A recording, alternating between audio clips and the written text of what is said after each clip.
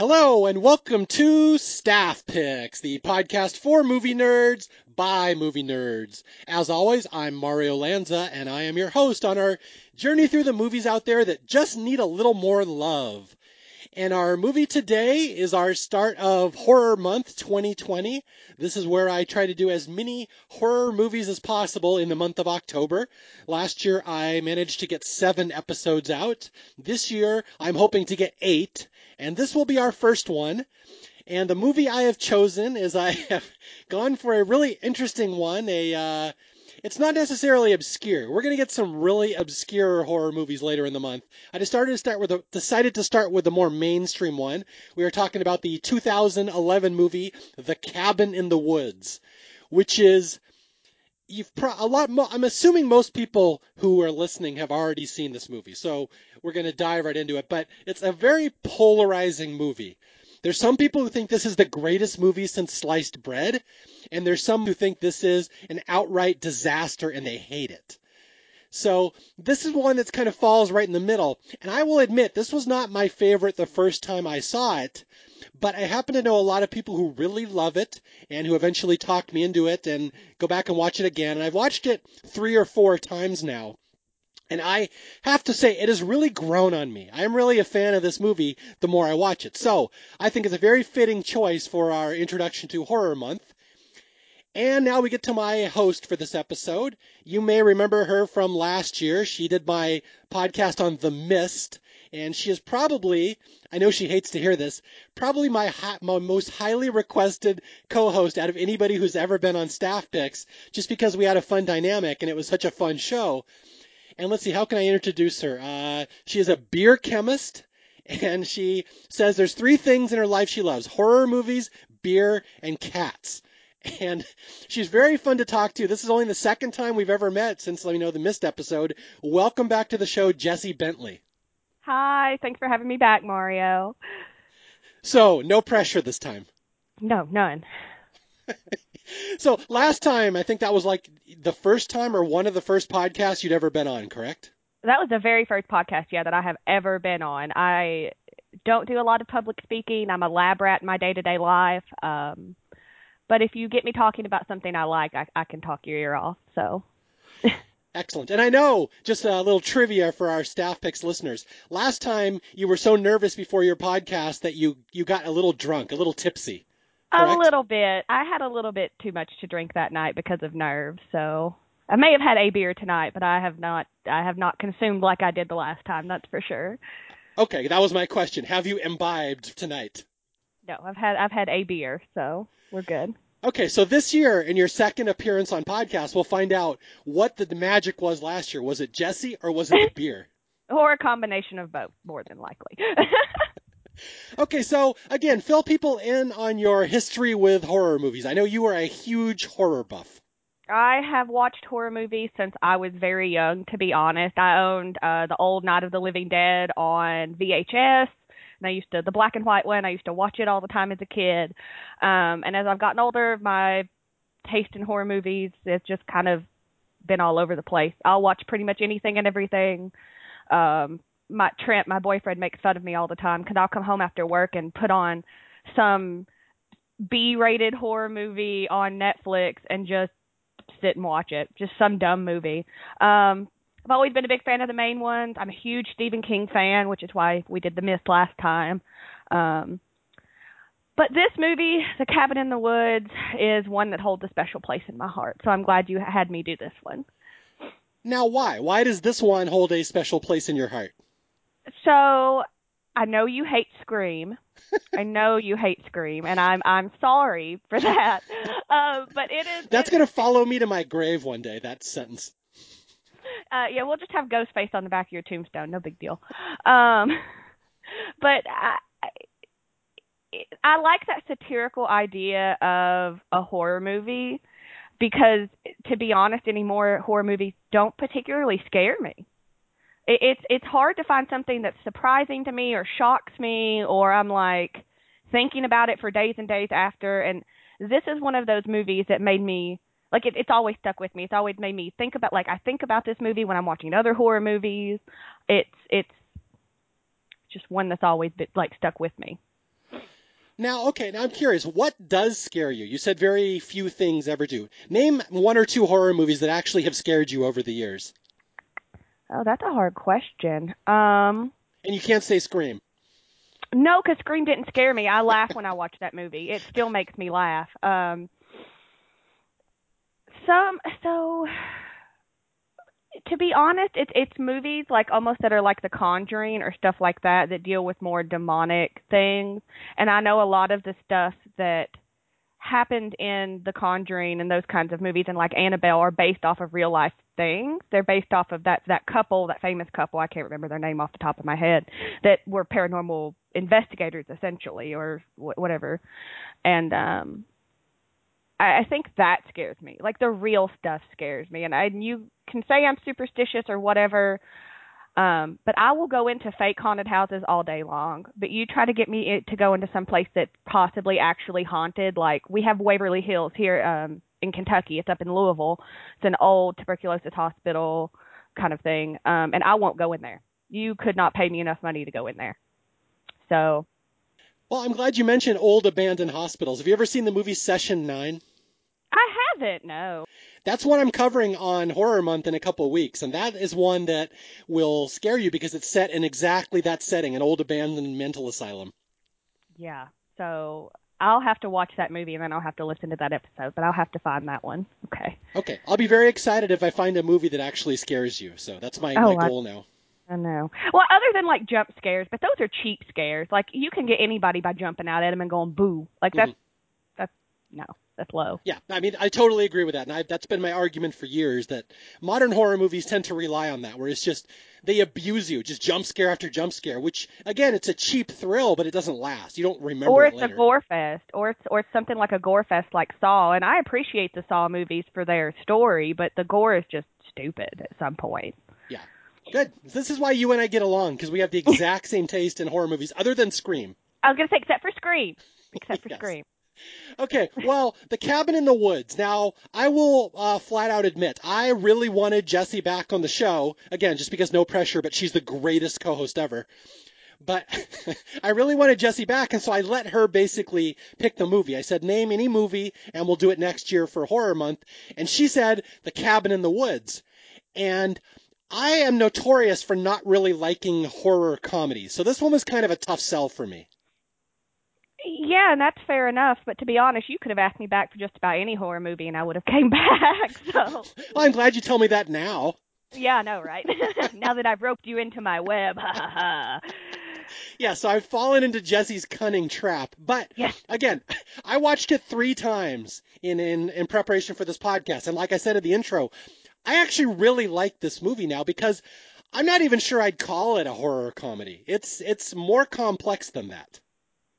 There's a lot of elements to this movie. There really are. And I think just starting out in the opening scene, you learn that it's not going to be your standard horror movie. Mm-hmm. Yeah, absolutely, for sure. It's, again, for most episodes of Staff Picks, I usually have 4 or 5 pages of notes. This one I have 9. I took a whole lot of notes as well. I have about 9 pages of notes as well. Yeah, and I'm shocked because horror movies, by definition, are easiest to do on Staff Picks because there's so little to talk about. But this one, man, is this a complex movie. I was shocked. I'm going through writing down everything, and this does, of course, tie into the elephant in the room here, that this movie it lives or dies based on how much you know about it going into it. Would you agree with that? Yes, I would, because I feel like if you go into it knowing exactly how it ends, you're not going to enjoy it. I feel like part of the enjoyment of this movie is going along with it step by step and the storytelling and kind of figuring it out as almost the main characters are figuring it out.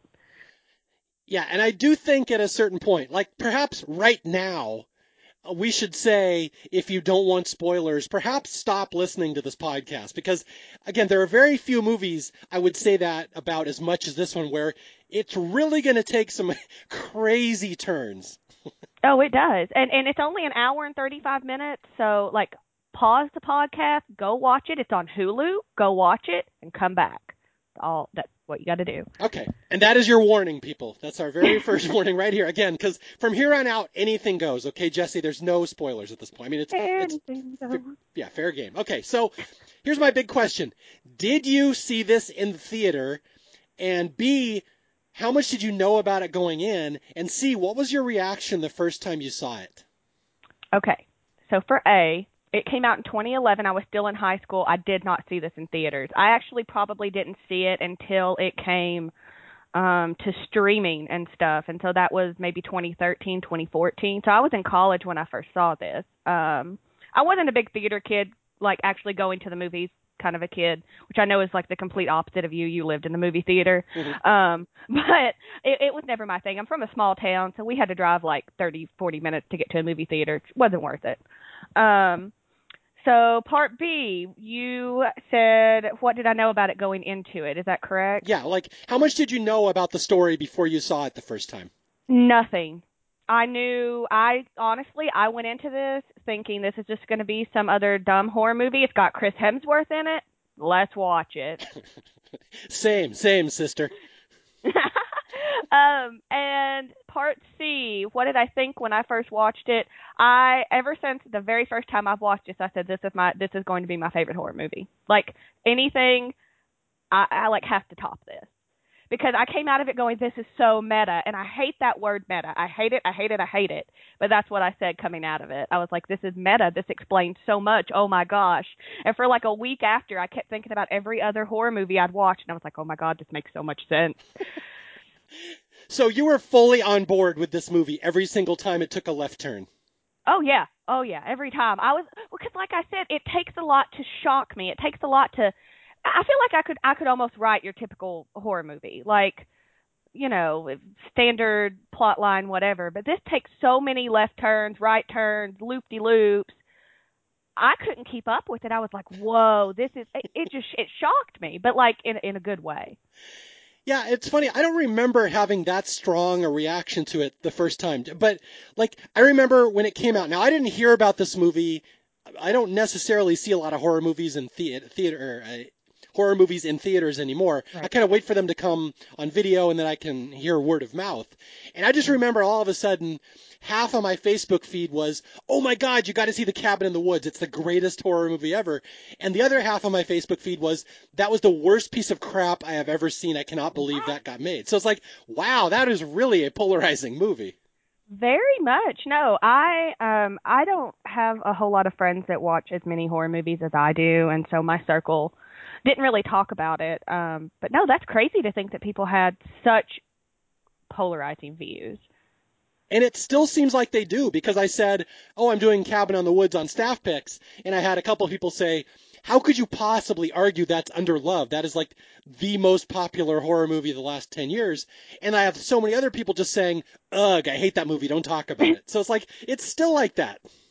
But that's almost like why it needs to be. I'm not saying we need to turn all the haters into lovers because that's never going to happen. Like people either love or hate this movie, like you said. But it's overrated, but it's almost underrated at the same time. I think you can make that argument.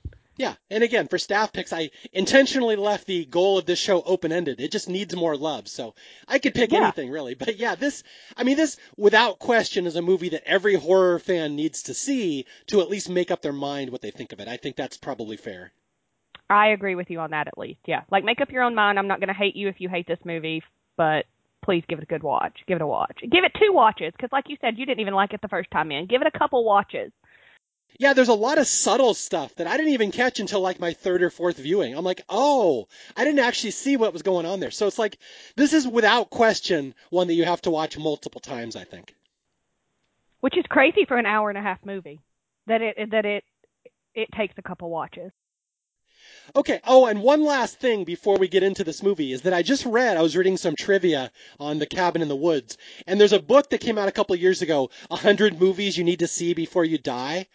And this movie was included in there, which is shocking that horror movies make a list like that. But I could see the argument for that again, because this is a movie that movie fans should see, non-horror movie fans should see. It's really just unique. I cannot think of another movie that's anything quite like this.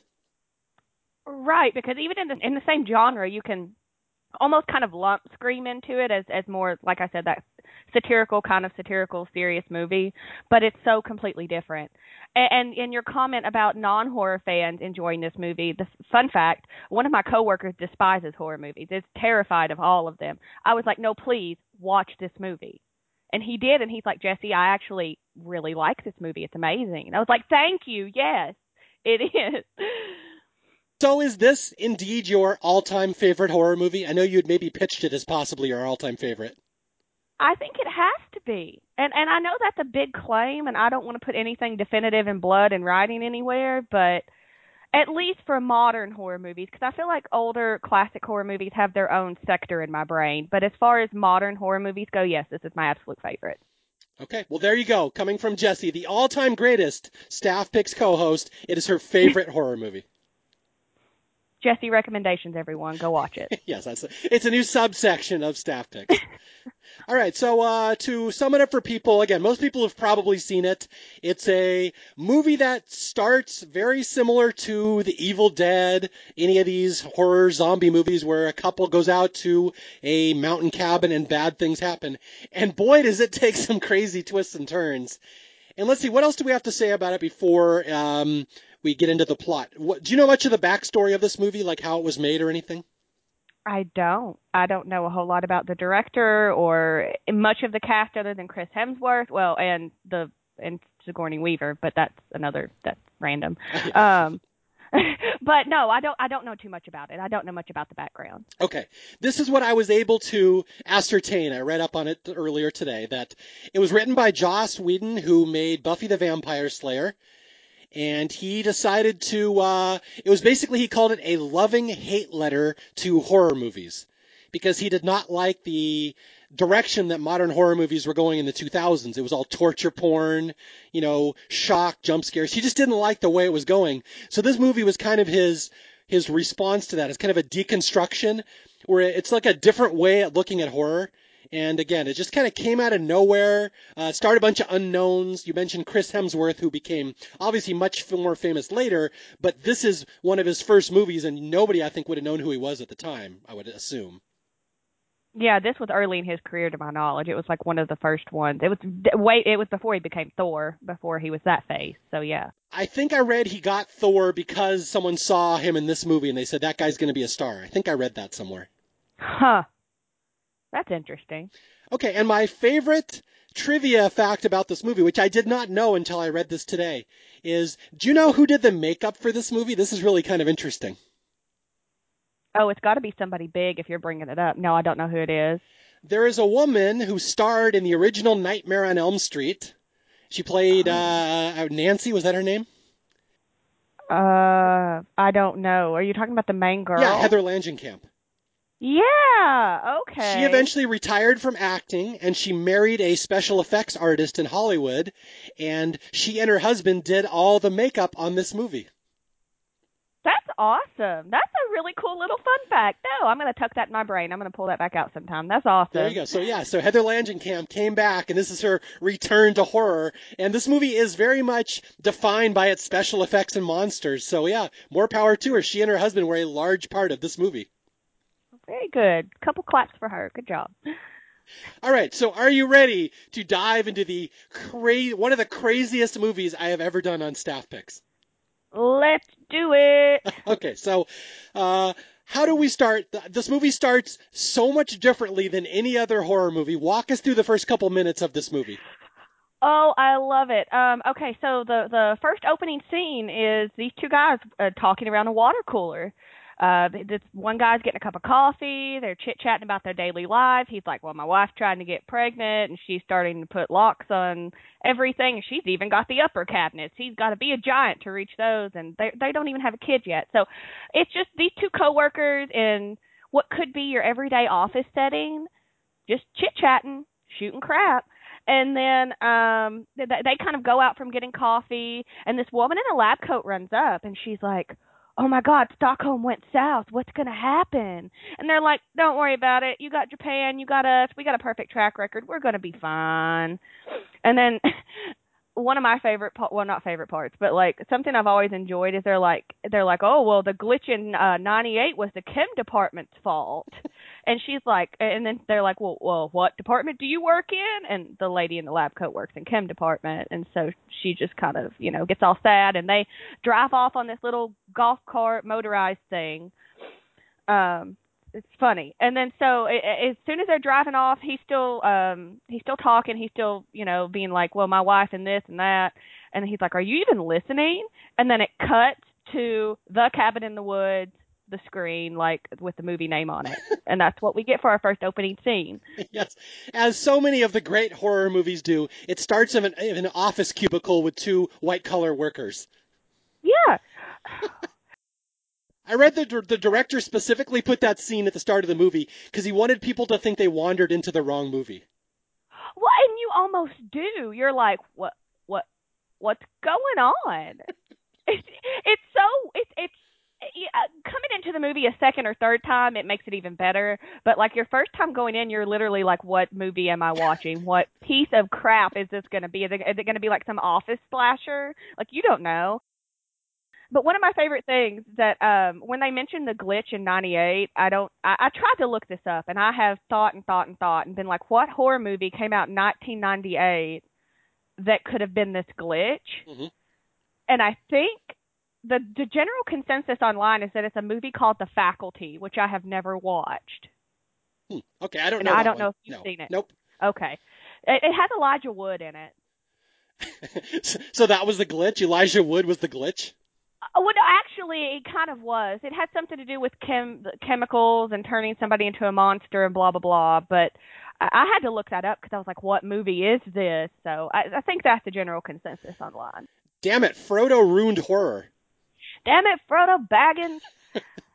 That opening is fantastic. It's just office workers talking. Again, it's this big business corporation. We'll find out later what it is. It has a large part to do with this movie, but if you've never seen it, you have no idea where it's going.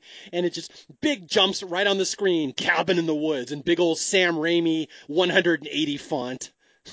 Red letter just right on the screen. And you're like, okay, then. That's an opening scene.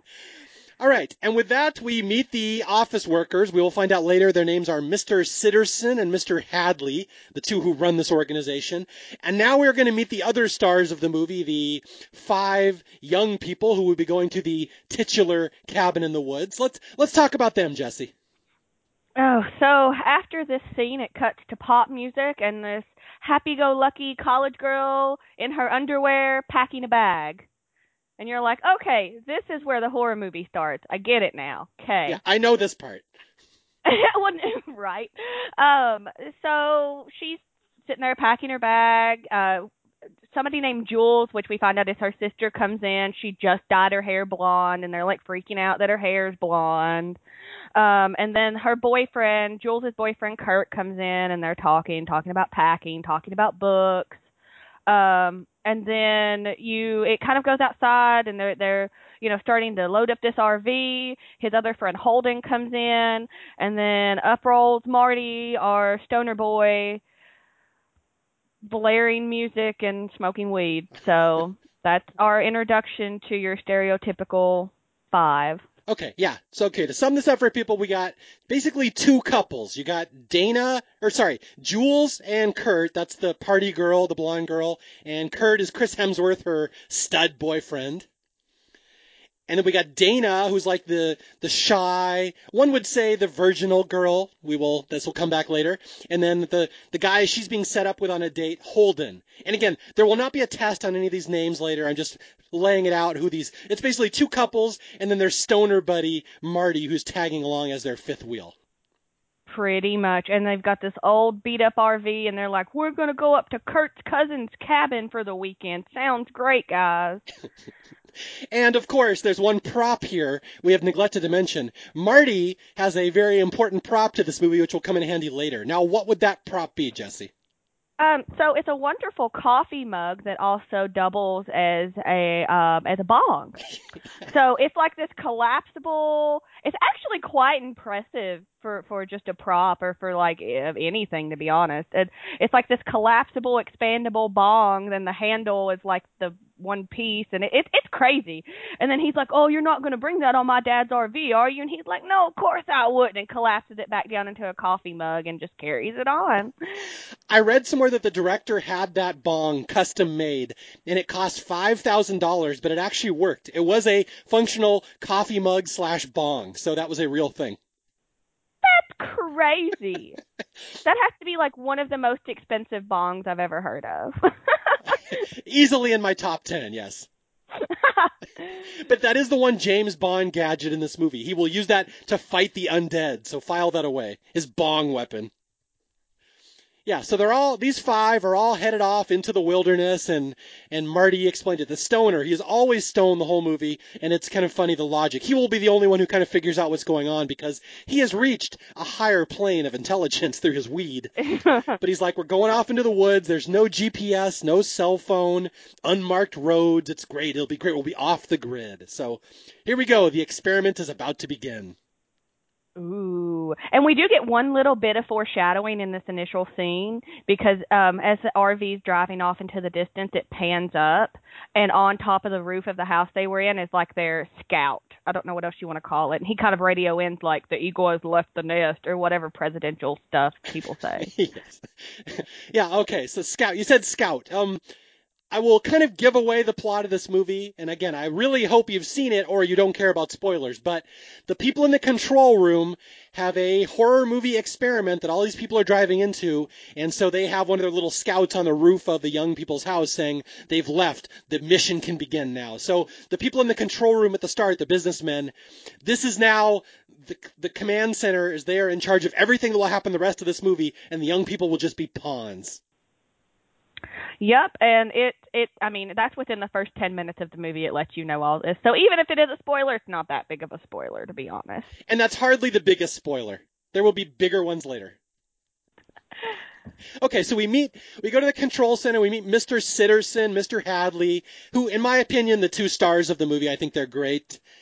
And both of them are played by very well-respected character actors, Richard Jenkins and Bradley Whitford, are you familiar with those two?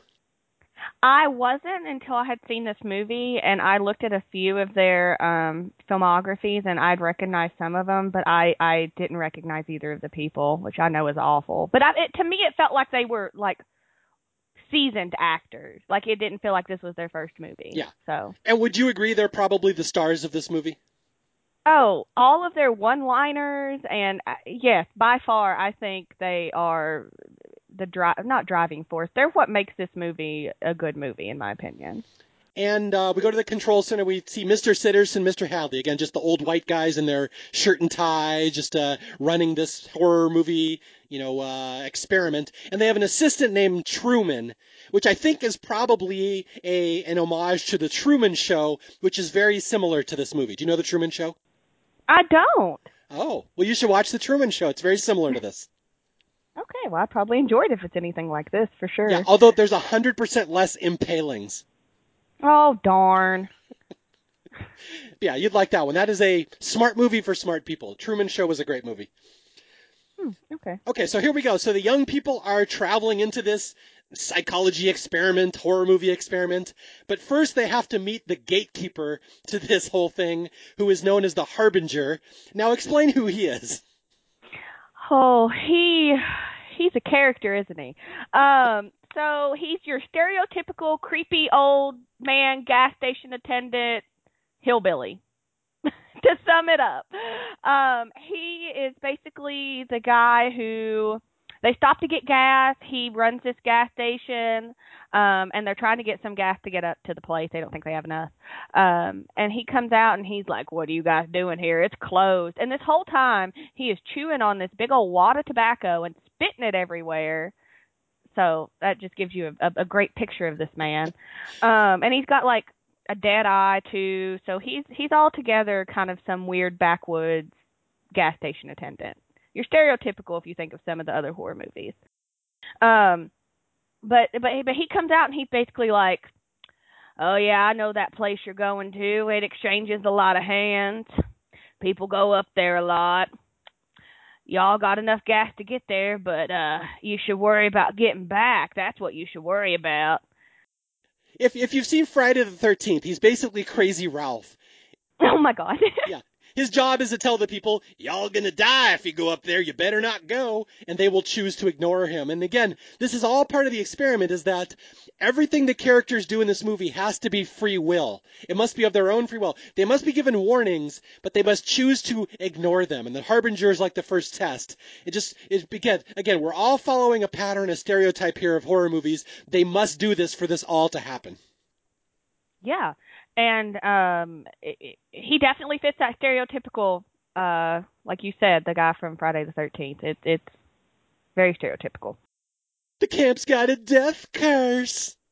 Oh my God. And this Harbinger is great because we'll see him later talking to the guys in the control room, and they just make fun of him. They don't like this guy. So he'll come back a little bit later. Oh yeah. He's not done yet.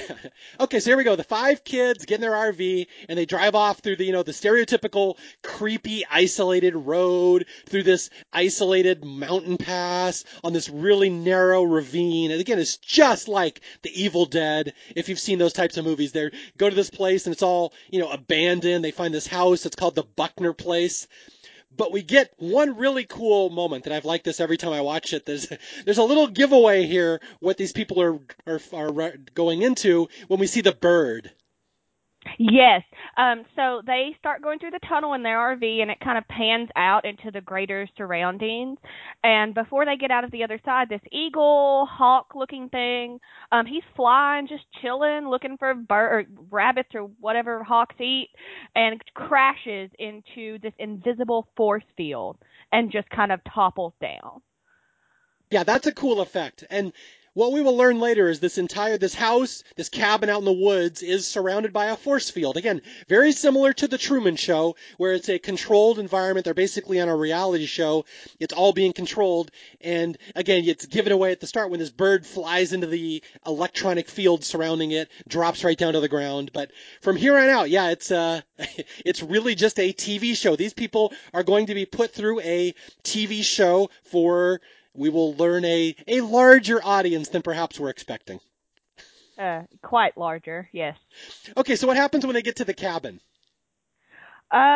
So after they get to the cabin, they're kind of exploring, going around, and one of the guys discovers, he goes into his room because they're all going into their room starting to unpack, and there's this super creepy painting on the wall, and it, like, the more I look at it, because I was like, well, let me kind of analyze this painting, I was like, this is weird.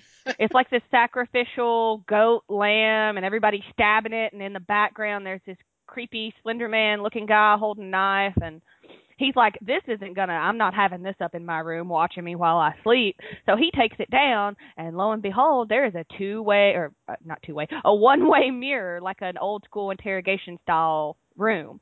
And he can see into Dana's room, and she starts undressing, and him being the gentleman that he is, goes and stops her and shows everybody this like cool little one-way mirror. What I like about this movie, and the more I watch it, the more I pick up on this, is they really set you up with expectations on what's going to happen, and it never does happen. Mm-hmm. Like in real life, in the Evil Dead, they go into the movie in the cabin, and the cabin's all creepy, and everyone's like, yeah, whatever. But in this one, the characters are smart. They're like, that's a devil painting on the wall with a goat being ripped apart. I don't think I want that on the wall. And they actually take it down.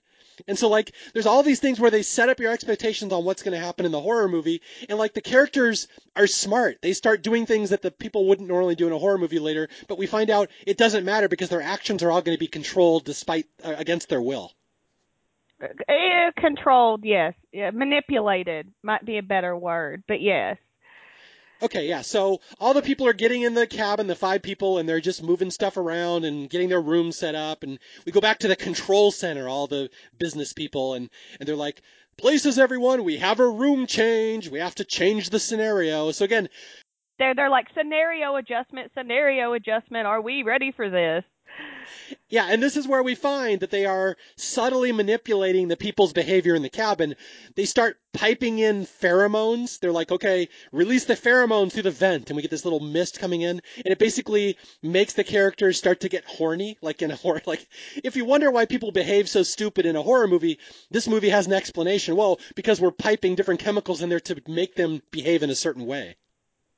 Well, not only that, they were also talking about how they're doing things to slow down their Hmm. cognition, like Jules's hair dye, her new blonde hair dye. They're like, oh well, it's gonna slowly excrete into her blood the stuff that basically makes her stupid, and her inhibition goes down essentially.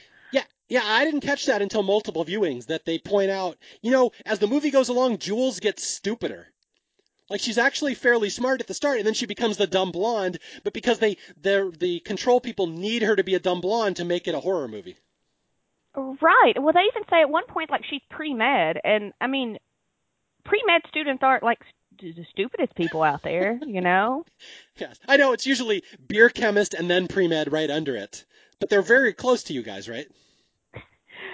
I mean, pre-med, yeah, it's all chemistry, biology, that kind of stuff. So, I mean, in order to do that, she can't be that stupid. And Marty even makes a comment later on, like, why is she acting like a dumb bimbo or something along those lines? Like, Yeah, and I did not catch that my first viewing. I did not realize that the characters start one way and they start morphing off into different directions as it goes along, and it's kind of subtle. They don't linger on that, but it's actually very clever because that obviously one of the complaints with horror movies that everyone's a stereotype. This movie has a plausible explanation. They're specifically being driven to into certain stereotypes by the people controlling the experiment.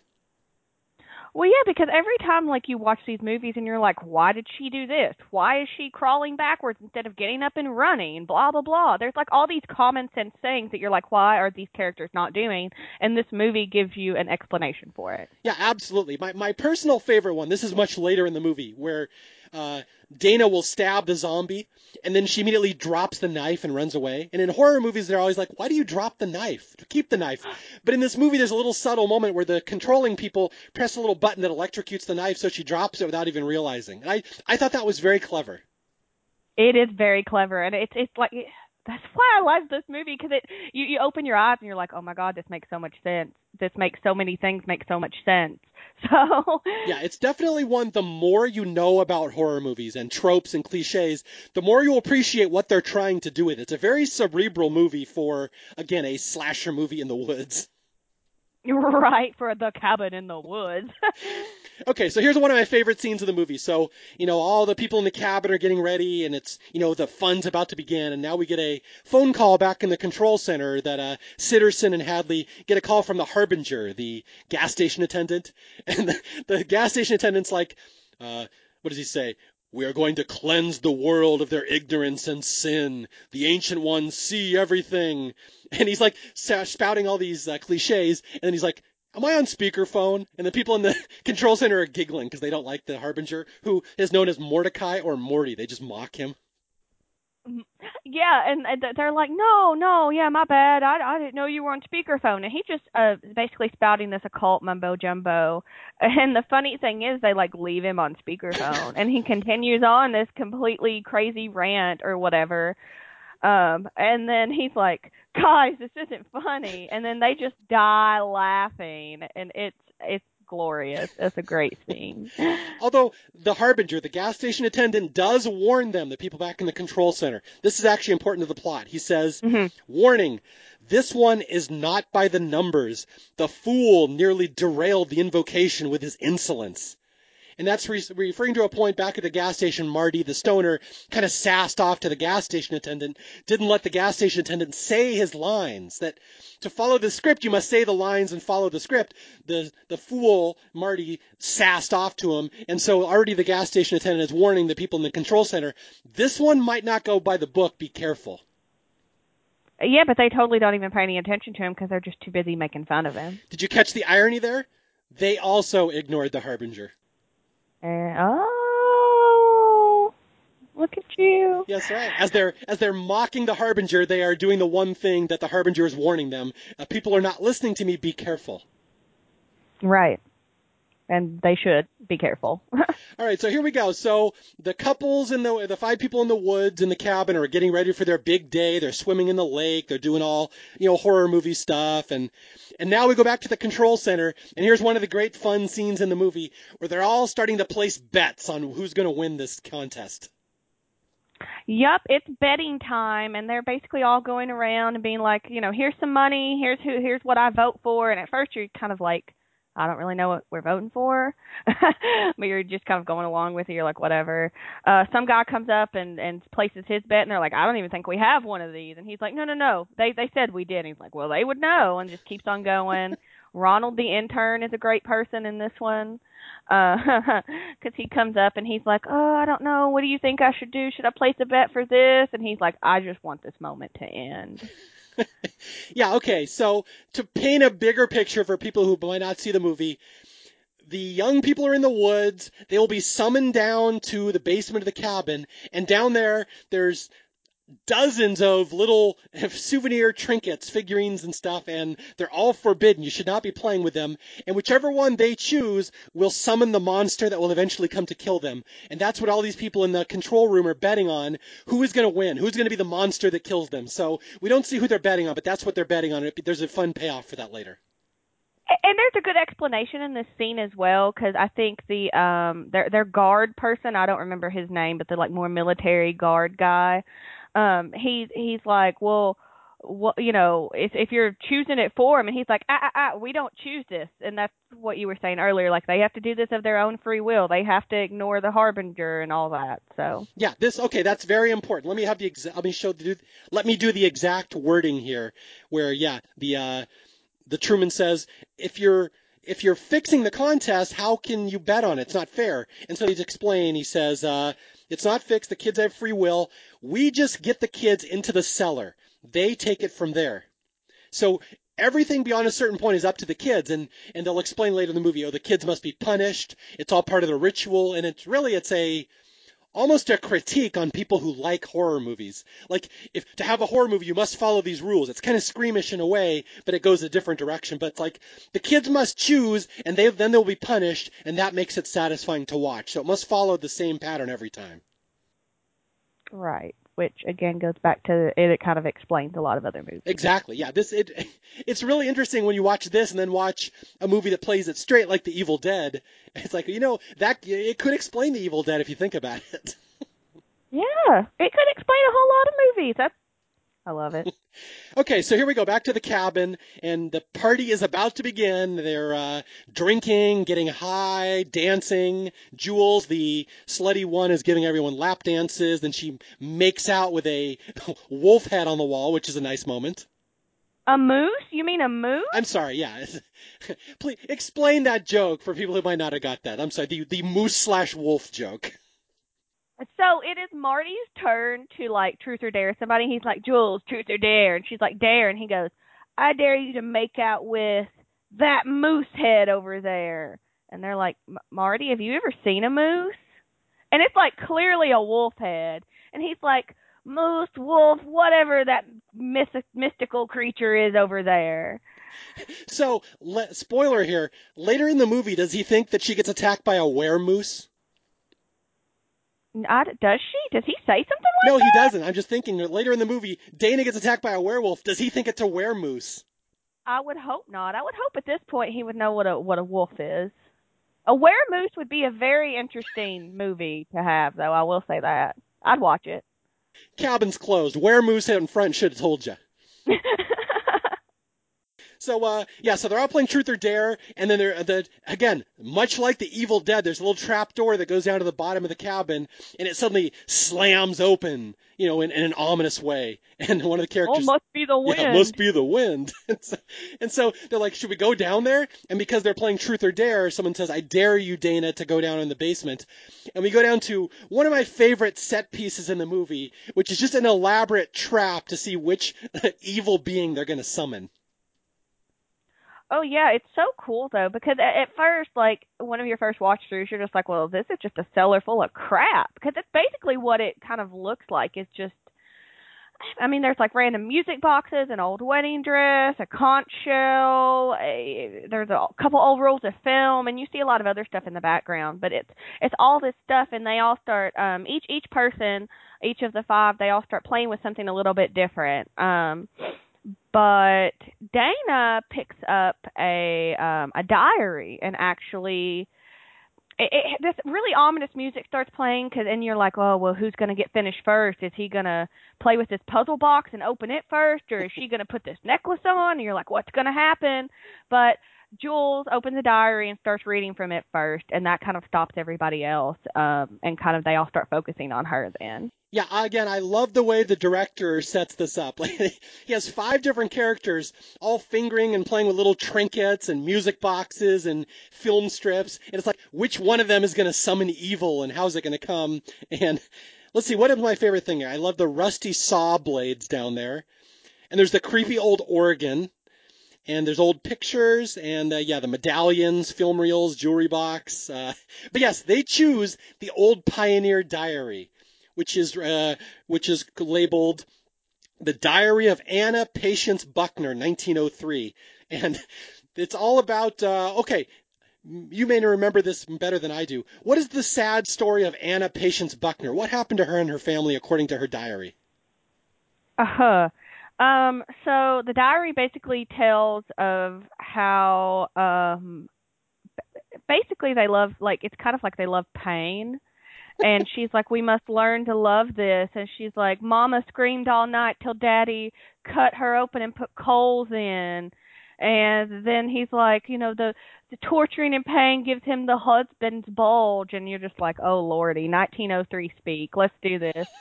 And it turns out, like, at one point they had hacked off her arm and ate it. They also cut open her belly and filled it with hot coals. Yep. So this is the masochist family from 1903, the masochist pioneer family, and that they are this family that is going to be summoned. Again, it's a funny little thing that out of all the evil creatures we could have summoned, they picked the Pioneer Journal written by the, as we find out later, the zombie redneck torture family. They're the ones that are going to be summoned. Yep, they definitely are. And yeah, they were just reading her normal diary at first, and then lo and behold, at the end, there's Latin. Yes. If you're in a creepy cabin in the woods and you find a diary in the basement about death and dismemberment and there's Latin at the end that says, please read this out loud, don't read it out loud. Don't read the Latin. That doesn't even have to be stated. Like, you should never read it. Just don't. And Marty, the stoner, warns them. He's like, why are we reading the Latin in this this demon journal? And they're like, no, don't worry, Marty, you're high. And Marty will be the only voice of reason in this whole movie. But again, all this is, it's making fun of horror movies that characters always do the stupidest stuff, is that the scientists have set all these traps, and this just happened to be the one that they are going to read and do something stupid, and they're going to summon the zombie family. But as we find out later, one of the controllers was really hoping they would have summoned the merman instead. He's like, he had it in his hands. He had the conch shell. And they're like, who knows what would have happened in a few more seconds. Maybe next year, man. Yeah, this is the betting scene earlier when they're betting on which monster's going to kill them. One of the controllers, Mr. Hadley, apparently he bets on the merman every time, and it never happens. And he just wants to see a merman. That's his number one thing. And the other controller's like, no, they're disgusting. They're so messy to clean up. You never want to see the merman. But Hadley is so disappointed that they almost summon the merman. And I got to say, there's a fantastic payoff to that later in the movie. Oh, there is. But it's so funny. They call him Aquaman. They're like, okay, Aquaman.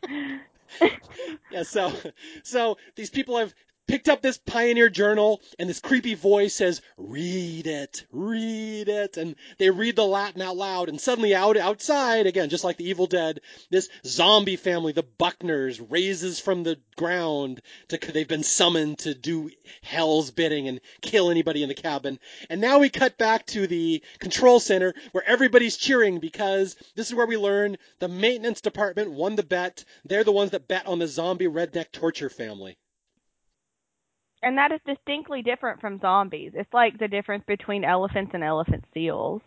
Yeah, for people who haven't seen the movie, that she's talking about a quote that someone says, wait, I had zombies, I win the pool. And they have to explain to her, no, zombies is different than zombie redneck torture family. It's like a whole different genus. So, so she is out of luck. Although, how careful did you pay attention to that board of all the other monsters that could have been picked?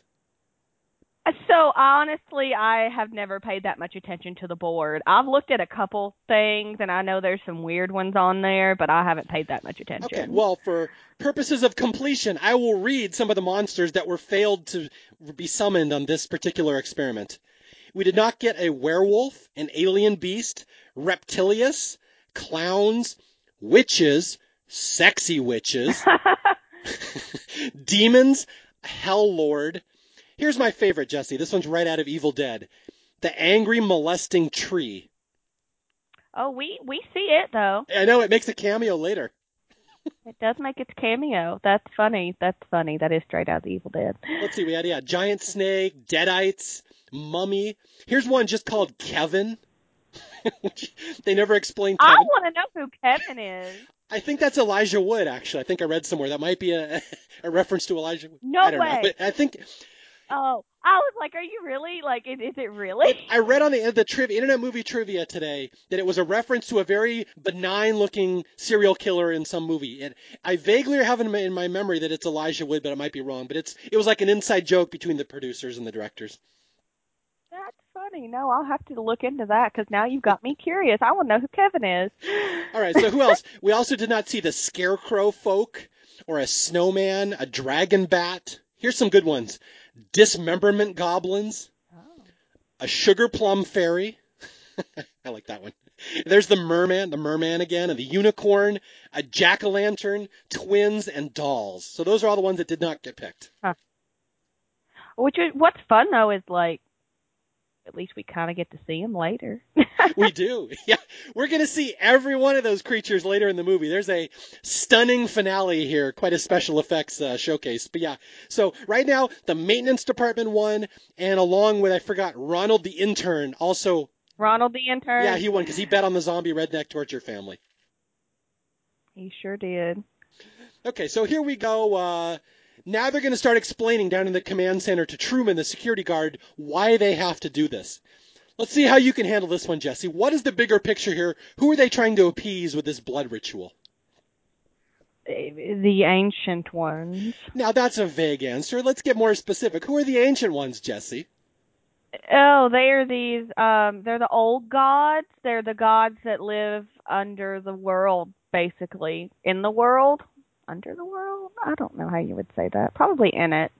And kind of not control everything, but they're the gods that they have to appease. And I think they say something at one point about like all of these monsters that they have are remnants of the old world.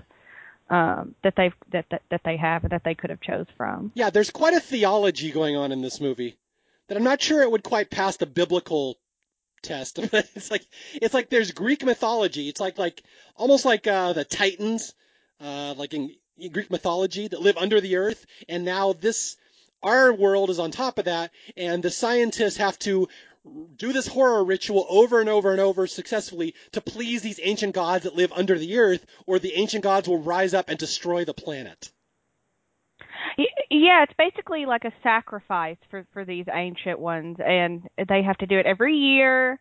And it's not just like the U.S. doing it. There's other you learn there's like Stockholm, there's Japan, there's a few other countries and places that try to participate in this to try to appease the old ones. And they don't all have to succeed. It's just like one has to succeed. Yeah, I was wondering that. So every country is doing this ritual, and just one has to succeed, and it's always the U.S. and Japan. We learned earlier in the movie they're the only countries that really, have their shit together in killing teens in movies. Yeah, Japan is number one. Japan has never failed until this year, and then the U.S. was number two. Yep. Yeah, and I do like there's a running subplot this movie as we see the American experiment, which is an Evil Dead experiment. We see on the monitors in the background the Japanese experiment, which is basically The Ring. And it's like water ghosts terrorizing little girls in school uniforms and trying to eat them. So it's like we see that in the background that Japan is running their own horror movie as well with traditional Japanese horror movie elements in it. I think it's a neat little touch. Yeah, oh, I enjoyed that because, like you said, it's like The Ring, The Grudge. It's like that kind of creepy-looking girl, floaty person, and yeah, it's. I did like that. But yeah, to jump ahead, what's going to happen in this movie is the American ritual is going to fail because Marty is going to end up outsmarting what's going on. The Japanese one's going to fail too, and it will basically lead to the end of the world, and all hell's going to break loose when every single monster in this universe is going to be released into the command center. Just so you kind of know where it's going. It's going to get really complicated up to that, so I'm just telling you where we're going before we get there. Right. Okay, so let's go back to the cabin in the woods. They have summoned the Buckners. This is the pioneer torture sadist family who enjoy eating each other's arms. And they have been raised from the dead. And so here we go. From here on out, it's just a long string of attack scenes as the zombies off most of the people in the cabin. Pretty much. And it all starts out with Kurt and Jules running off into the woods to go have sex, which is like how every horror movie starts out, it feels like. So yeah, they run off into the woods, and this is a scene where you also get a little bit more of kind of how they control everybody, because they're running off and they're like, oh, well, she's like, I don't know if I want to do it. It's kind of cold. And so they up the temperature a little bit. They put some pheromones out. And she's like, oh, well, it's dark. Let's go back to the cabin.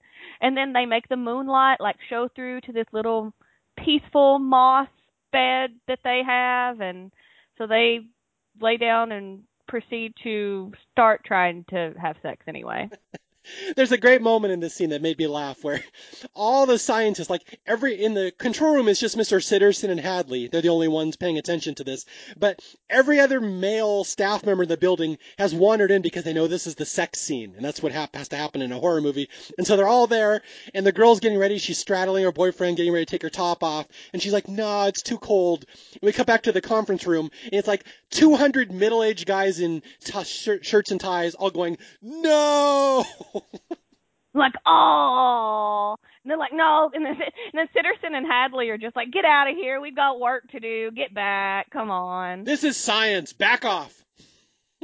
So she eventually gets topless, which again is part of the ritual. Sitterson says we must have breasts and we must appease the people watching, which again, a nice criticism of people who watch horror movies that they're just there for the boobs.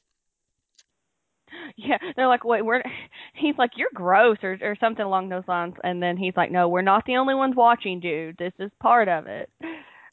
Yeah, this is for the ancient gods, dude. We're doing this for, for a bigger purpose. Well, but it's so funny because they have this just dead expression on their face. Like they have, Sitterson and Hadley are just kind of like, yeah, we've seen this before. Well, yeah, you wonder how long they've been doing this job.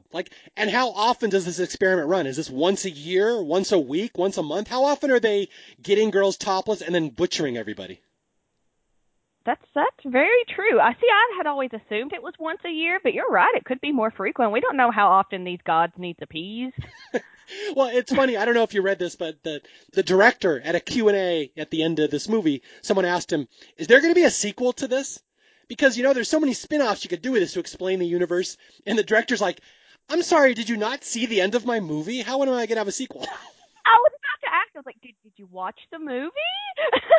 Anyway, but you really could expand on this. Okay, how often does this happen? What would it'd be like in a Japanese control room? Like you really could, if you wanted to, do the expanded universe of Cabin in the Woods.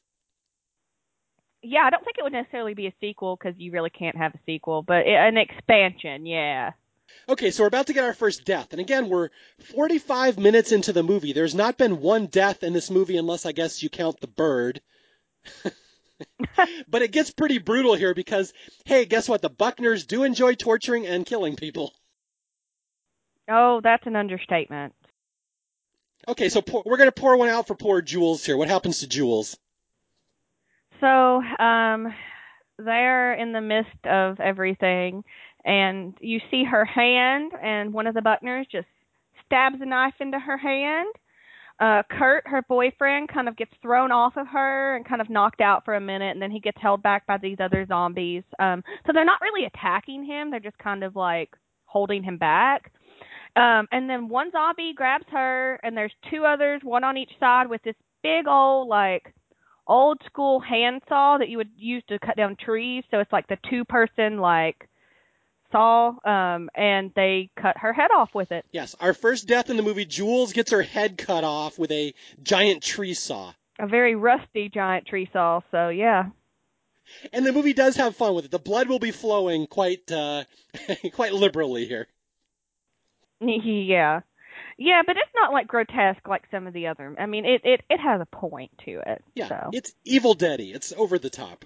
yeah. Okay, yeah, so Jules has been sawed in half. Chris Hemsworth, Kurt, gets my favorite weapon in this movie. It's like a bear trap. What is that thing on a chain that the zombie throws into his back? It has to be a bear trap. I don't know what else it could be, but he like swings it around and just like launches the bear trap and it like clamps onto his back and I can just imagine the pain. Well, what's funny is like three people get that bear trap into their back in the movie, and it never kills any of them. And like that would kill anybody. I mean, I would assume. I mean, granted, who knows how long they've been underground? It might be a little rusty. It might need sharpening, but no, that would at least like incapacitate you. I mean, it's going into your back. It's not like you have fleshy to absorb the shock. Like it's going into your like spine and stuff. Well, yeah, and to be fair, Chris Hemsworth was very muscular, so perhaps he could have absorbed it. True, or maybe the zombie just didn't throw it that hard. We don't know. So anyway, yeah, our first death, Jules dies, and we cut back to the command center, and the scientists are watching, and they're like, that's one down. And this is kind of interesting. It's going to be hard to visualize. There's a room in this control center that has mosaics, like a sculpture representing 5 different archetypes. We find out later one's the what is it, the whore, the jock, the scholar, the virgin, and the fool. And so they're going to kill the archetypes in a certain order that must be followed to complete this ritual. And the whore must be first. So we see her little mosaic fill with blood to represent that she's dead.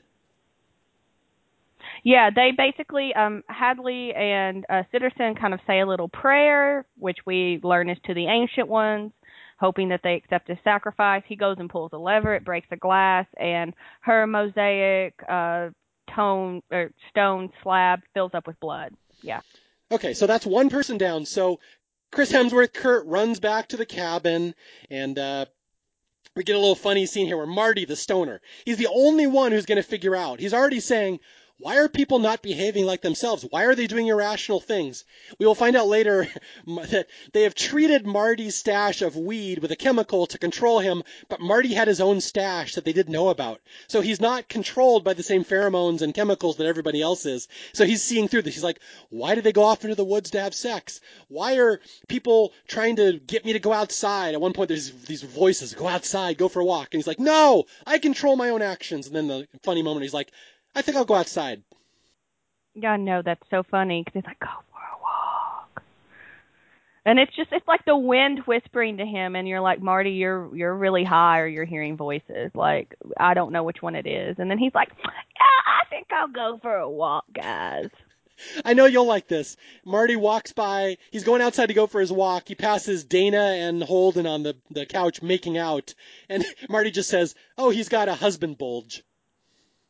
It cracks me up. It's just some of those lines, you're just like, what?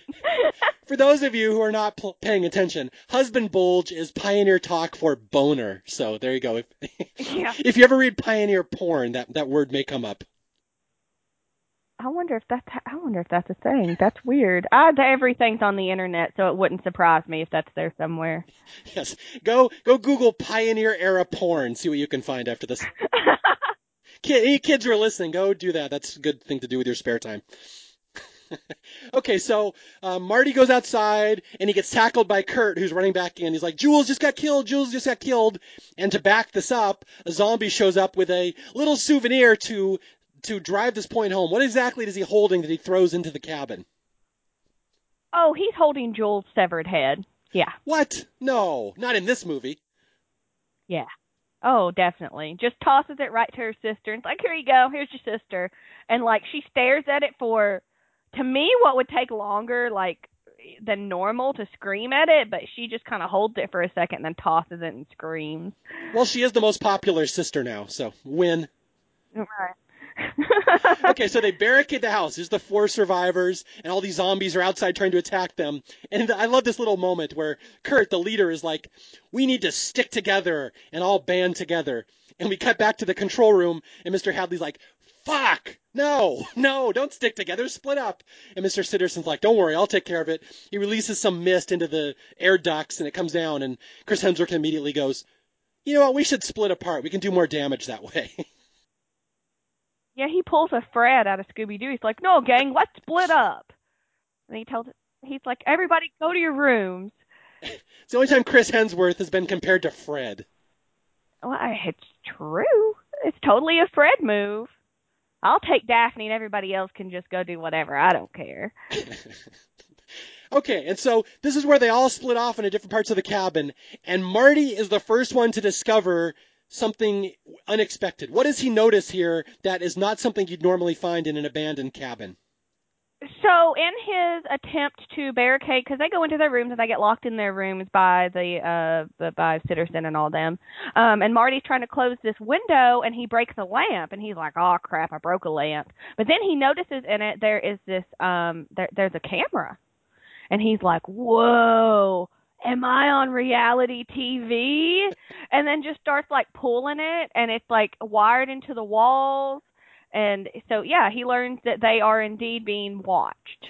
Yes, the stoner is the first one to figure out someone's watching us in this cabin. He is already on high alert because people are not behaving like normal people. And he's like, I think we're on TV. And back in the control room, they panic. They're like, no, no, no. No one has ever discovered the cameras and microphones before. This is a bad idea. But they still think they can control the situation. Much to their surprise, they are incorrect.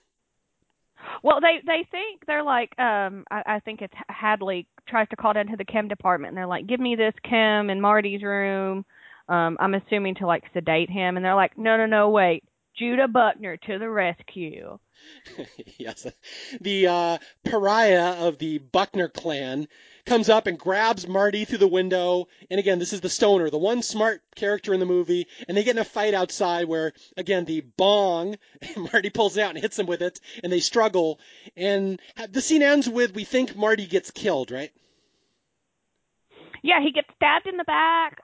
He's screaming, being drugged by his leg while he's on his belly, and basically gets pulled into.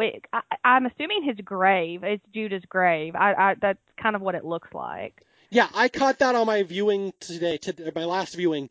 That is the grave that they all came out of at the start. It's attached to the control center. They rise out of there. So Marty fell down into the grave, and that's how he discovers the elevator at the end, because he's in the same spot the Buckner started from.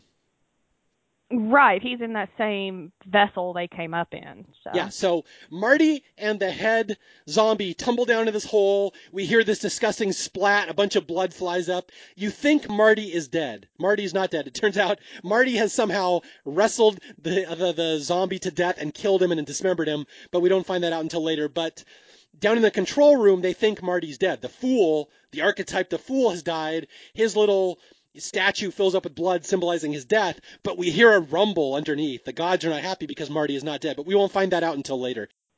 I never actually caught that, like, they're mad that he didn't actually die and they're saying he did. Wow. I've watched this movie dozens of times and I never caught that. I thought that they were just, like, hyping up that people were dying kind of stuff. No, see, this is why you got to watch it 3 times in 1 week like me. I finally caught that. Yeah, it's a little subtle nod, and they even pointed out in the IMDb trivia, wouldn't always catch it, that's what that rumbling is. The gods are displeased because they're counting the fool as dead, but he's not dead yet.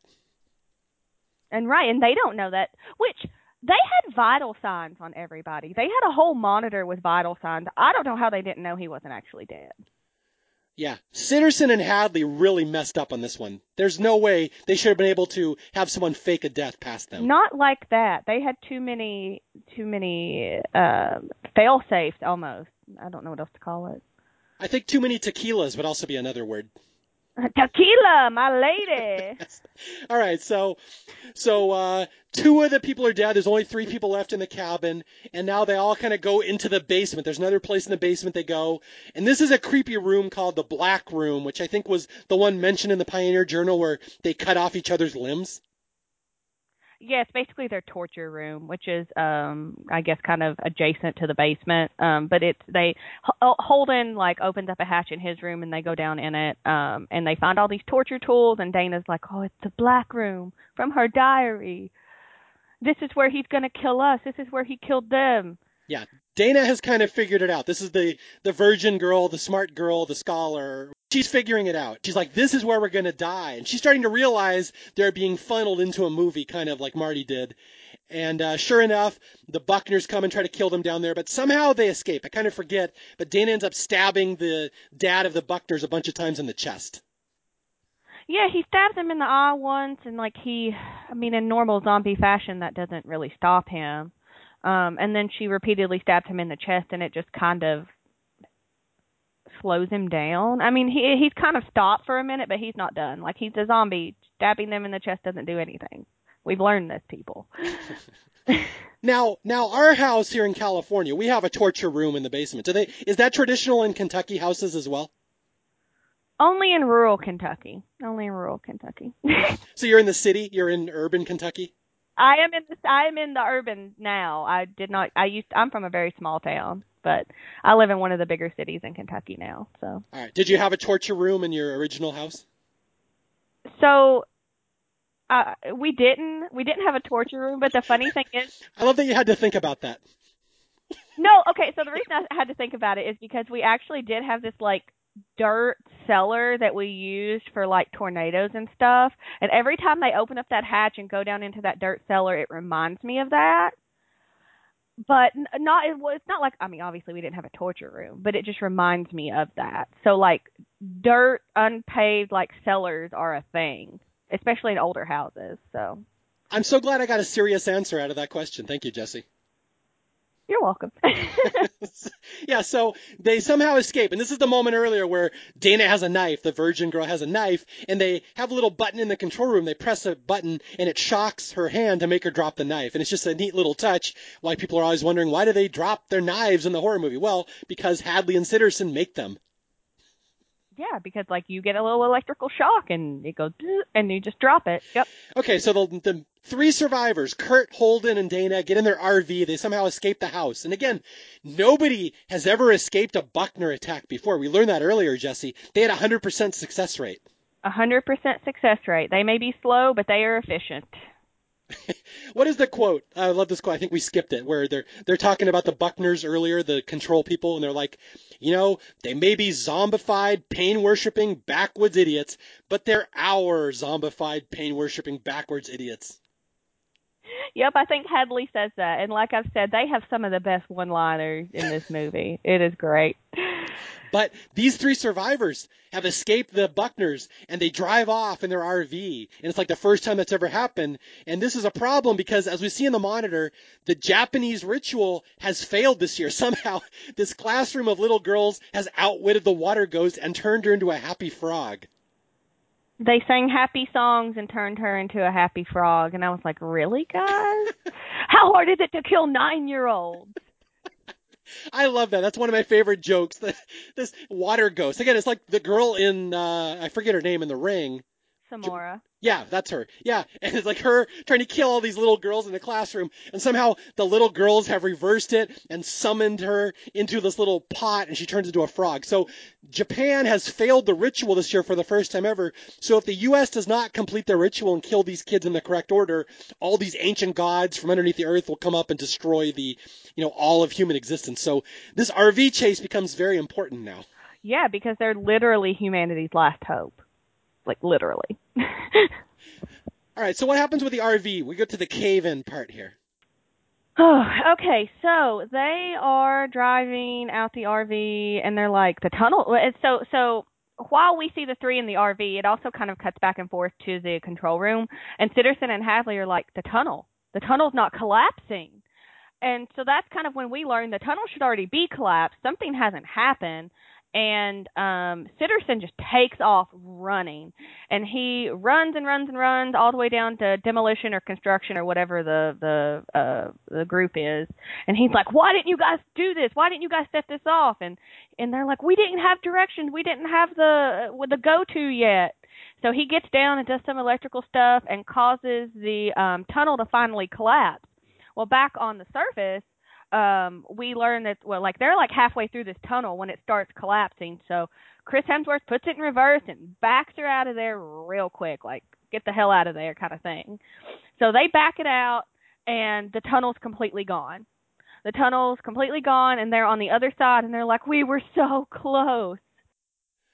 Yeah, they somehow get blocked in with the cave-in, they back up their RV, and the only way out of the little place with their cabin is to jump this chasm. There's like this chasm that's like, I don't know, a couple 100 feet, and Chris Hemsworth has a motorbike, and he's like, "I can jump that chasm, we can get around the cave-in, I can get to freedom," and he's like, "I will come back with cops and guns, and we will kill those zombies." So he thinks he's going to escape, and this is where he's going to suffer the same fate that the eagle faced earlier.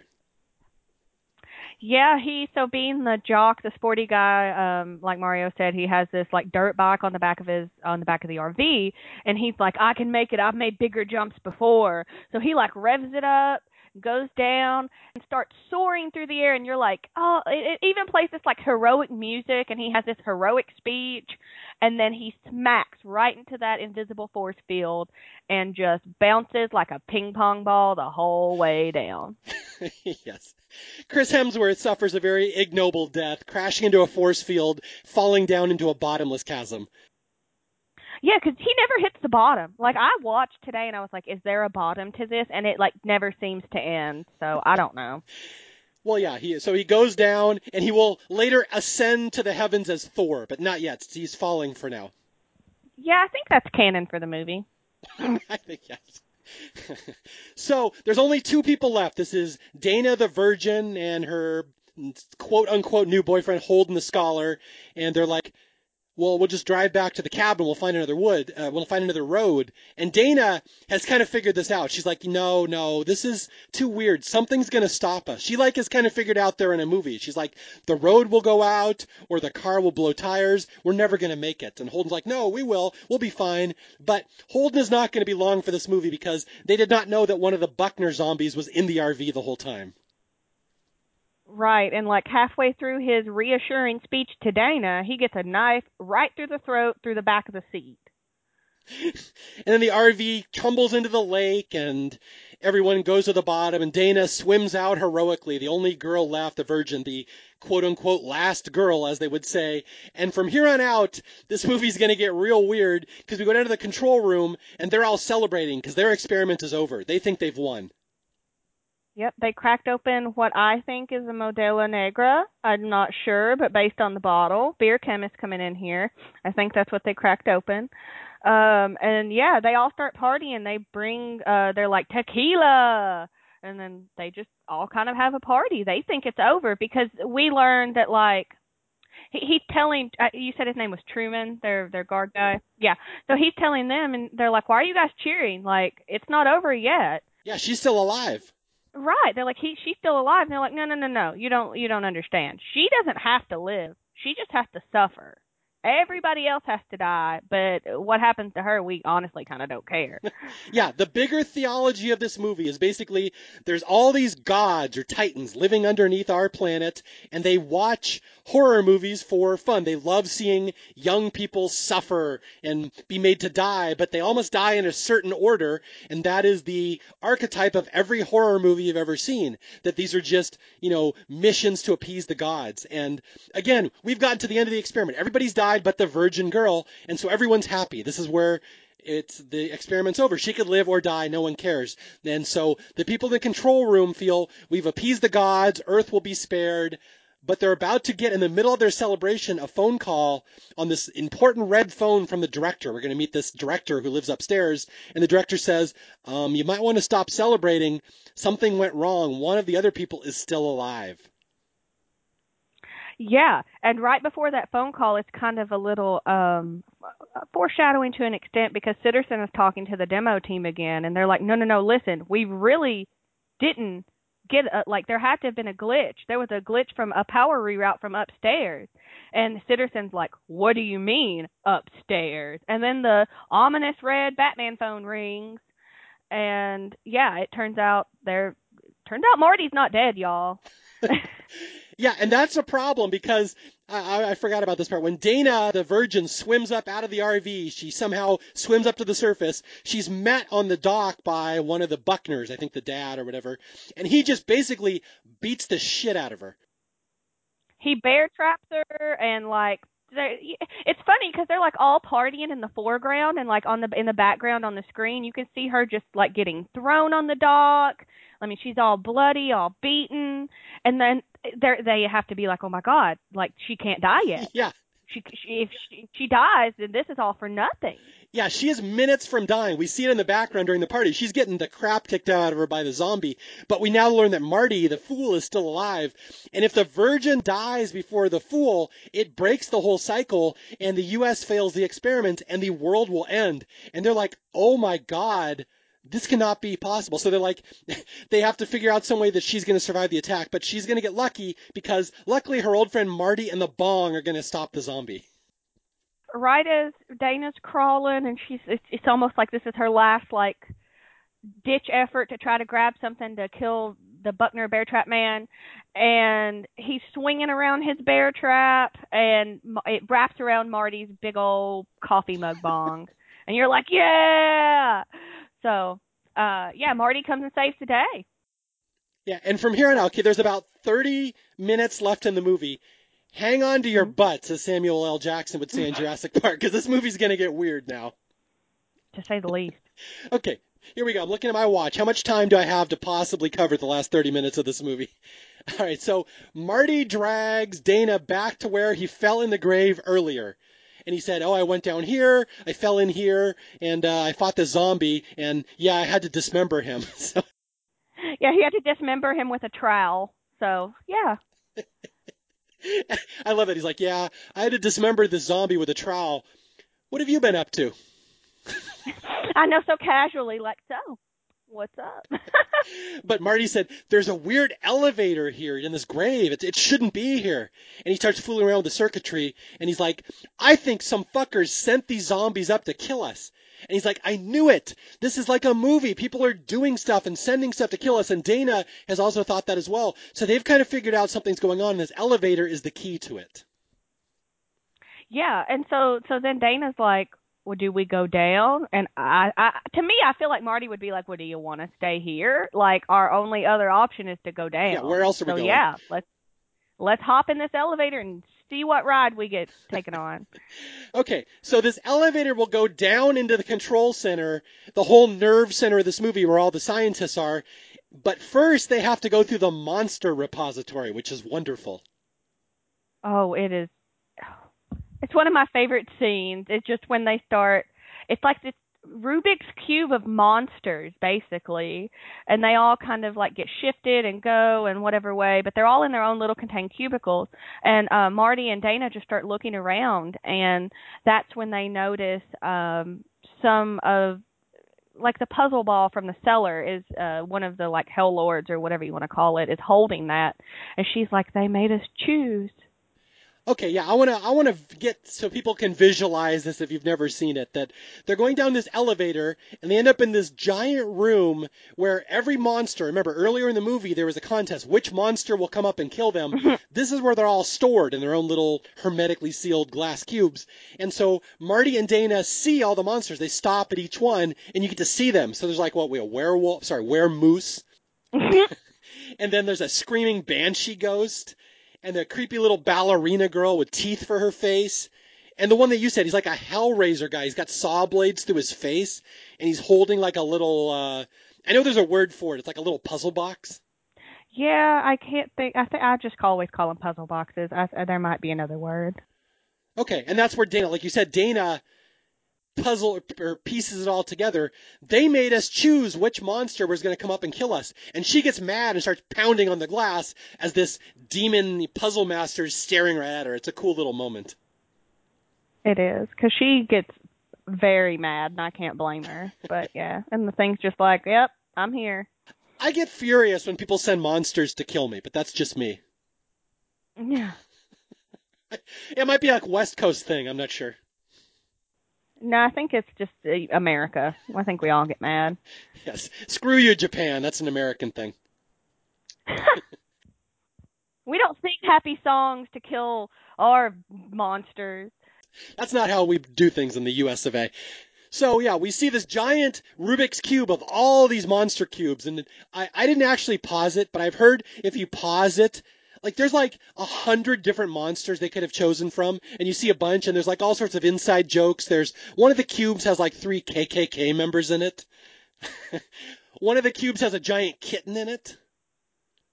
I didn't see that. Well, that's an interesting way to die. Yeah, but there's all sorts of little homages to other horror movies here if you look. I know someone said there's a flying purple people eater, which is like an old song. There's all sorts of stuff in here.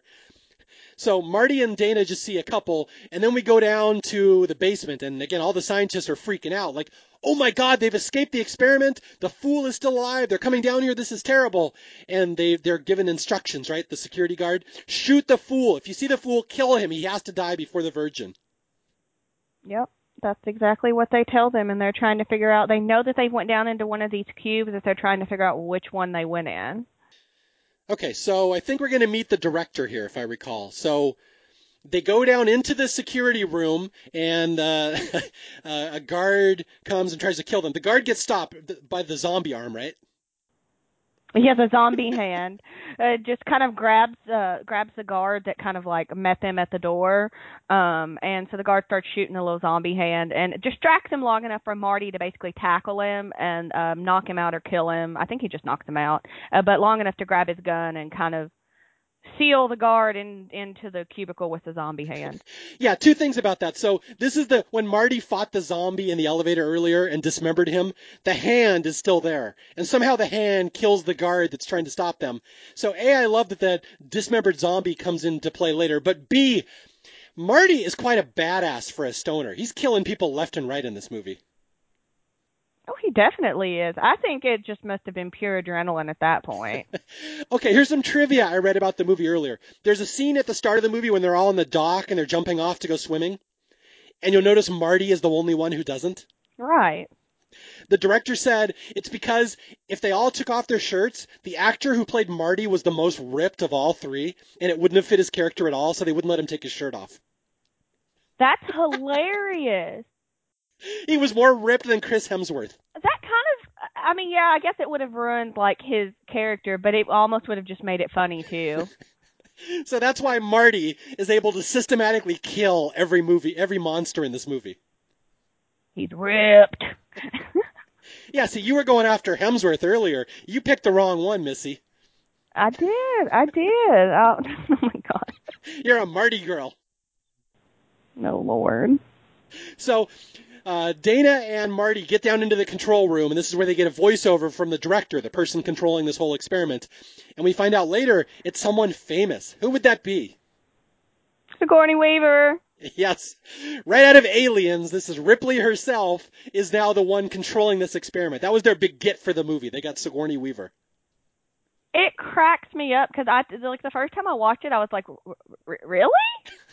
This is who this is? It was funny. It's Zool. Oh my God, it's the Sumerian god Zool. No, do you know who the other actress they were considering getting for that role was? I just read this. No, I don't. Who? Jamie Lee Curtis from Halloween. I was about to ask. Because the only other one I was like, so like Scream Queen herself, like that's the only other one I could have maybe saw would have been her. Okay, cool. I would have loved that. So yeah, the director says you two shouldn't be down in the control room. What's happening to you is part of something bigger. She's like, I know you must feel this is terrible and you must be frightened, but you must realize this is part of a ritual. We must placate the ancient ones, those who live below, blah, blah, blah. So anyway, she's like, forgive us. But so they're being warned, like, do not get to the end. This will be bad for you. Even if you survive, the whole world will die. But it's okay because we're not quite to the big, exciting conclusion yet. Oh no, not quite yet. So they notice all the SWAT team because now like they've basically sent in their last resort, which is the SWAT team to try to kill Marty. But they notice and they go and hide in this kind of control room. It's the elevator control room, I guess is a better way to say that. And then one of my favorite scenes in the whole movie.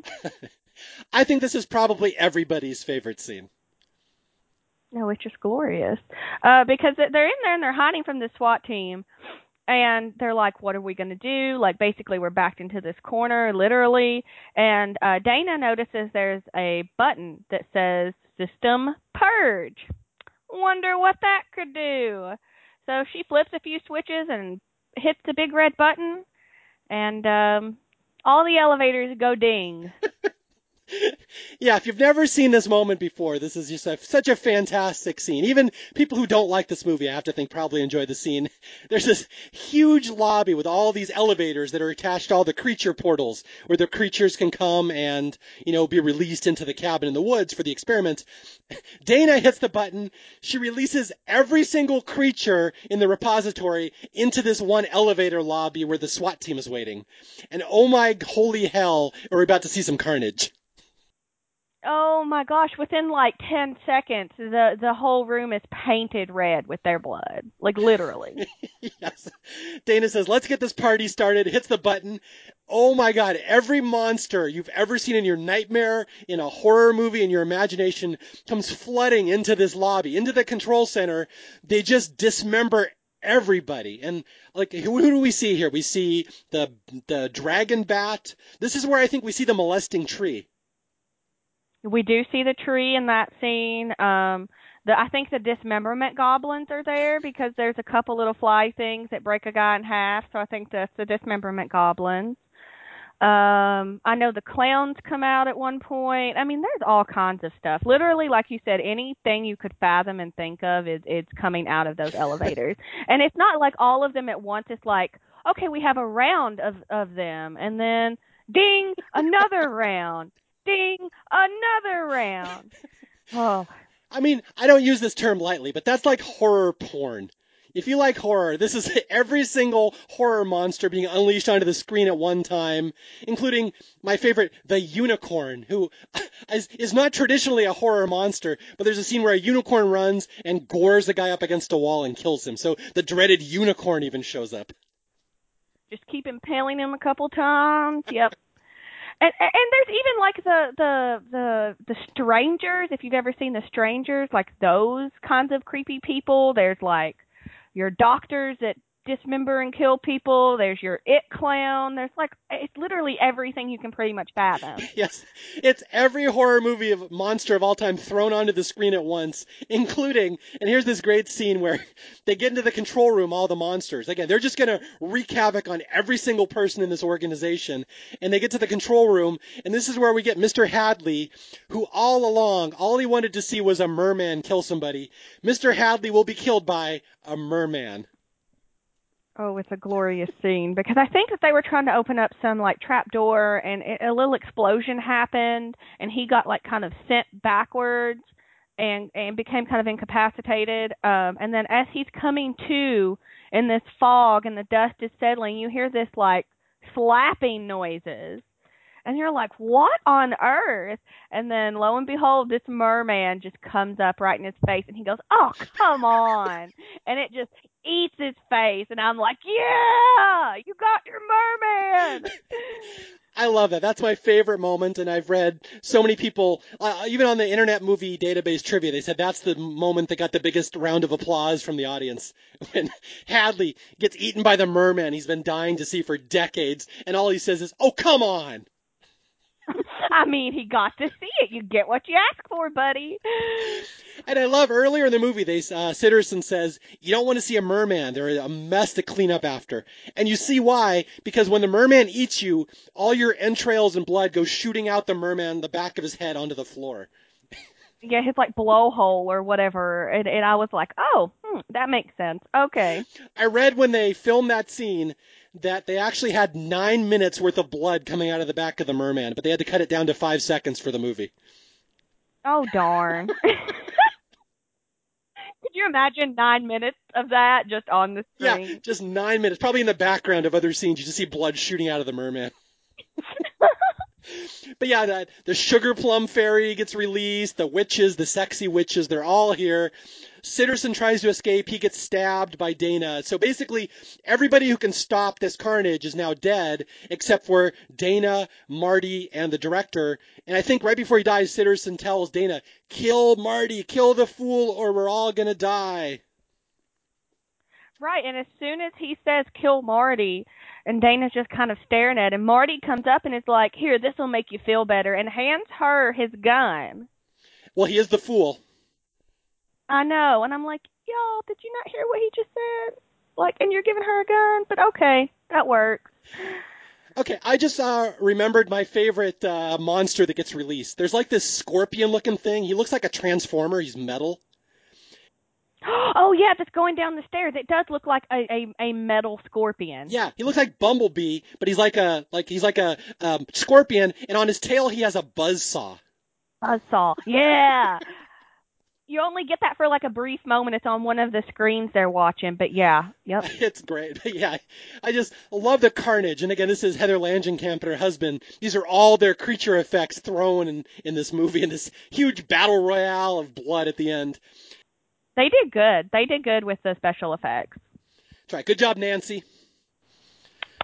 All right, so we're going to finish the movie down in the sculpture room again. This is where the five's little sculptures or sand mosaics are on the wall, and Dana and Marty are down there, and everything's crumbling around them. All these people are dying. There's blood all over the place. These monsters are killing everybody.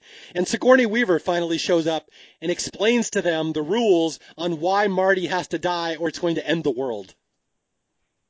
Yeah, she basically comes down and just explains the whole plot in like 5 seconds. She's like, yeah, so there's ancient ones, we have to appease them. The whore has to die first. Doesn't matter if the virgin dies, but this is what has to happen. You all have to be young. You all have to suffer, or else the whole world ends, basically. I love at the end, Sigourney says, so you must die in this order, and the virgin, she's the one that's left. And Dana's like, virgin? I'm not a virgin. And Sigourney's like, we work with what we have. Right? It's like, well, you're for the purpose of this experiment, you're close enough. Yes. So, and Sigourney says, if we don't pull off this ritual, if Marty doesn't die and you survive, the ancients, the Titans, will rise up from the depths of, Tartarus or whatever and destroy the earth. And so she's like, you have 8 minutes left. The sun will be up in 8 minutes. Kill the fool. She's telling Dana, kill your friend or everyone's going to die. And this is where we get a scuffle, right? Yeah, she pleads with her. She's like, you can either die with them or die for them. And then Dana does point a gun at Marty. She points a gun at Marty, and she's like, I've got to do it. I'm going to kill you. And lo and behold, the werewolf sneaks up behind her. The weremoose, pardon me, sneaks up behind her and just bites her. And she drops the gun, and Marty and the director start wrestling for it this whole time while Dana's just being attacked by this werewolf. Although there's one line here we skipped over. I forgot about this, where Sigourney tells Marty, the fool, you can die for them or you can die with them. And Marty's like, gosh, they're both so enticing. I know. It's like, oh, man, because either way he dies. I mean, I guess he doesn't really care at the end of the day. Okay, so at the end of the movie here, Sigourney Weaver is going to shoot Marty, but she is killed. And I kind of forgot about this moment. Way, way back in the movie, we were introduced to a character who got her arm et. Who would that be? That would be old Patience Buckner. Little Patience Buckner. And Little Patience Buckner is actually going to save the day. Well, I guess on how you look at it. She's going to become very important to the plot here at the end. Yes, because as the director and Marty are wrestling for this gun, they're like right on the edge of basically what topples into the pit where the ancient ones are, and they're wrestling back and forth, and Marty notices Patience coming that way.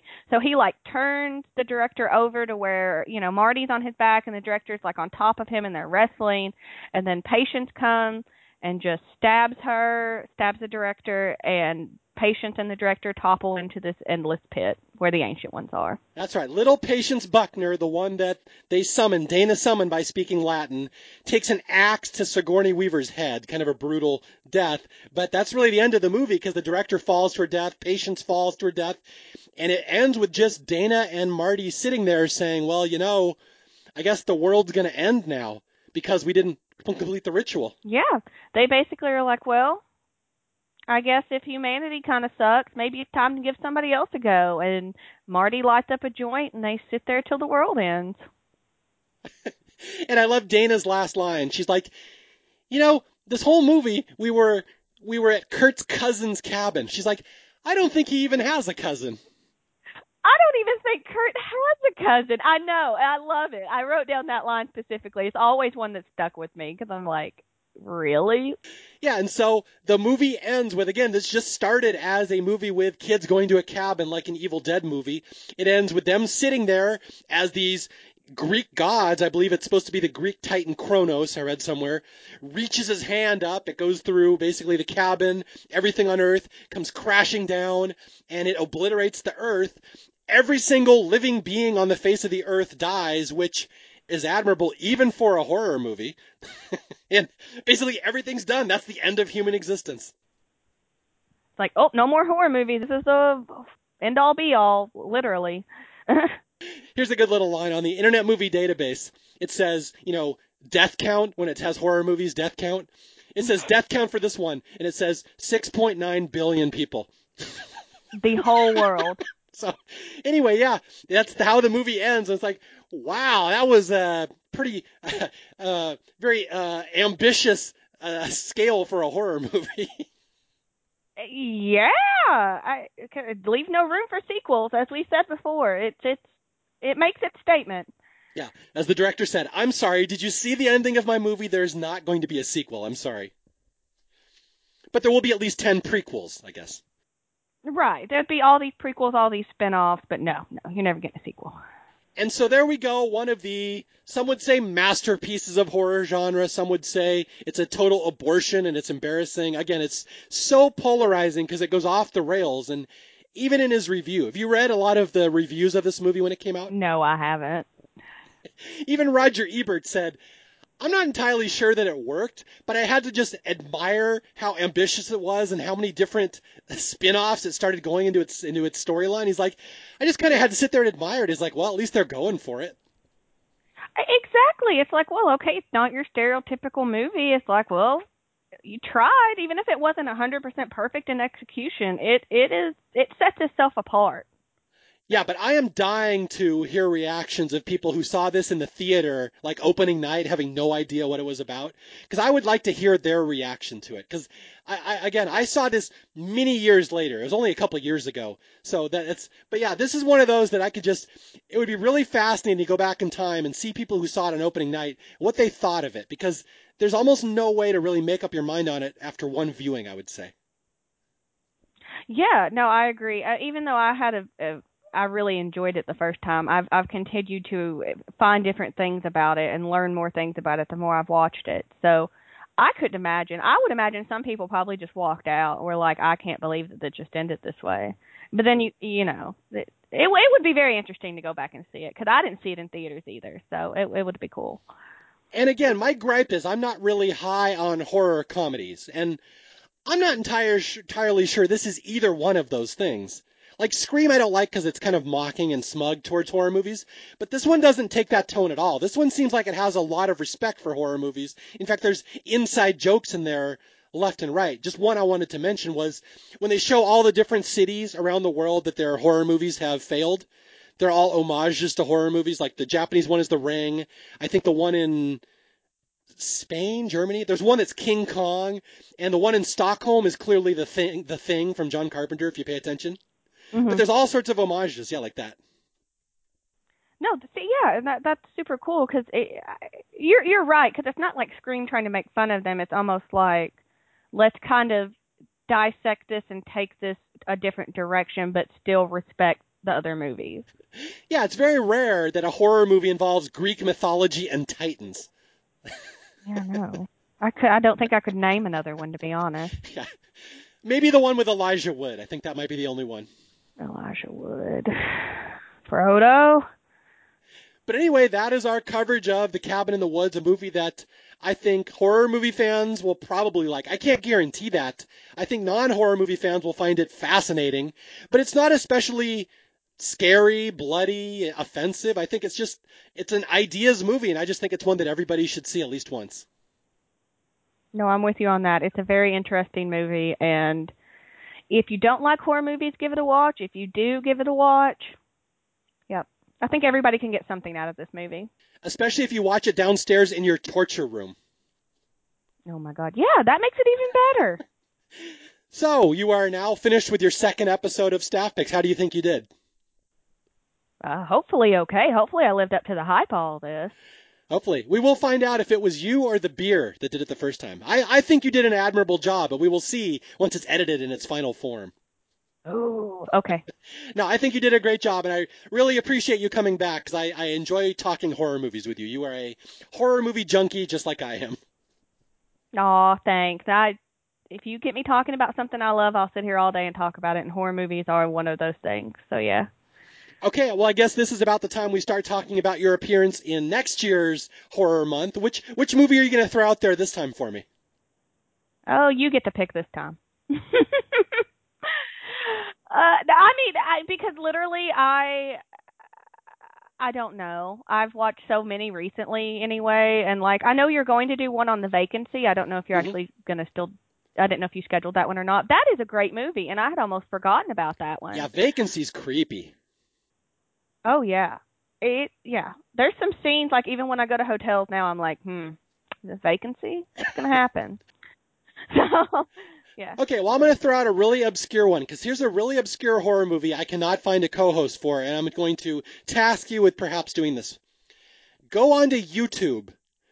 There's a TV movie called Don't Go to Sleep from about 1982. Watch that and tell me what you think of it. That is a movie that messed up an entire generation of kids because it was a TV movie and kids went into it unsuspecting on how dark a TV movie could actually be. Yeah, especially in the 80s, you wouldn't expect a TV movie to be.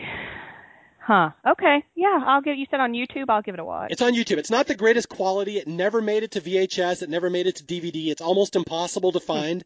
But I watched it opening night or when it was on TV, and I was 7, and I'm like, I should not have watched that movie. It's creepy. That's awesome. That makes it even better. Yeah, no, I'll give that one a watch and see how I feel about it. If you like it, perhaps next October, that will be our mission here. Cool. Sounds good. All right. Well, once again, thank you, Jesse. Anything else you want to add about this movie before we sign off and you go back to your beer? Oh no, I'm not going back to beer. I'm going to bed.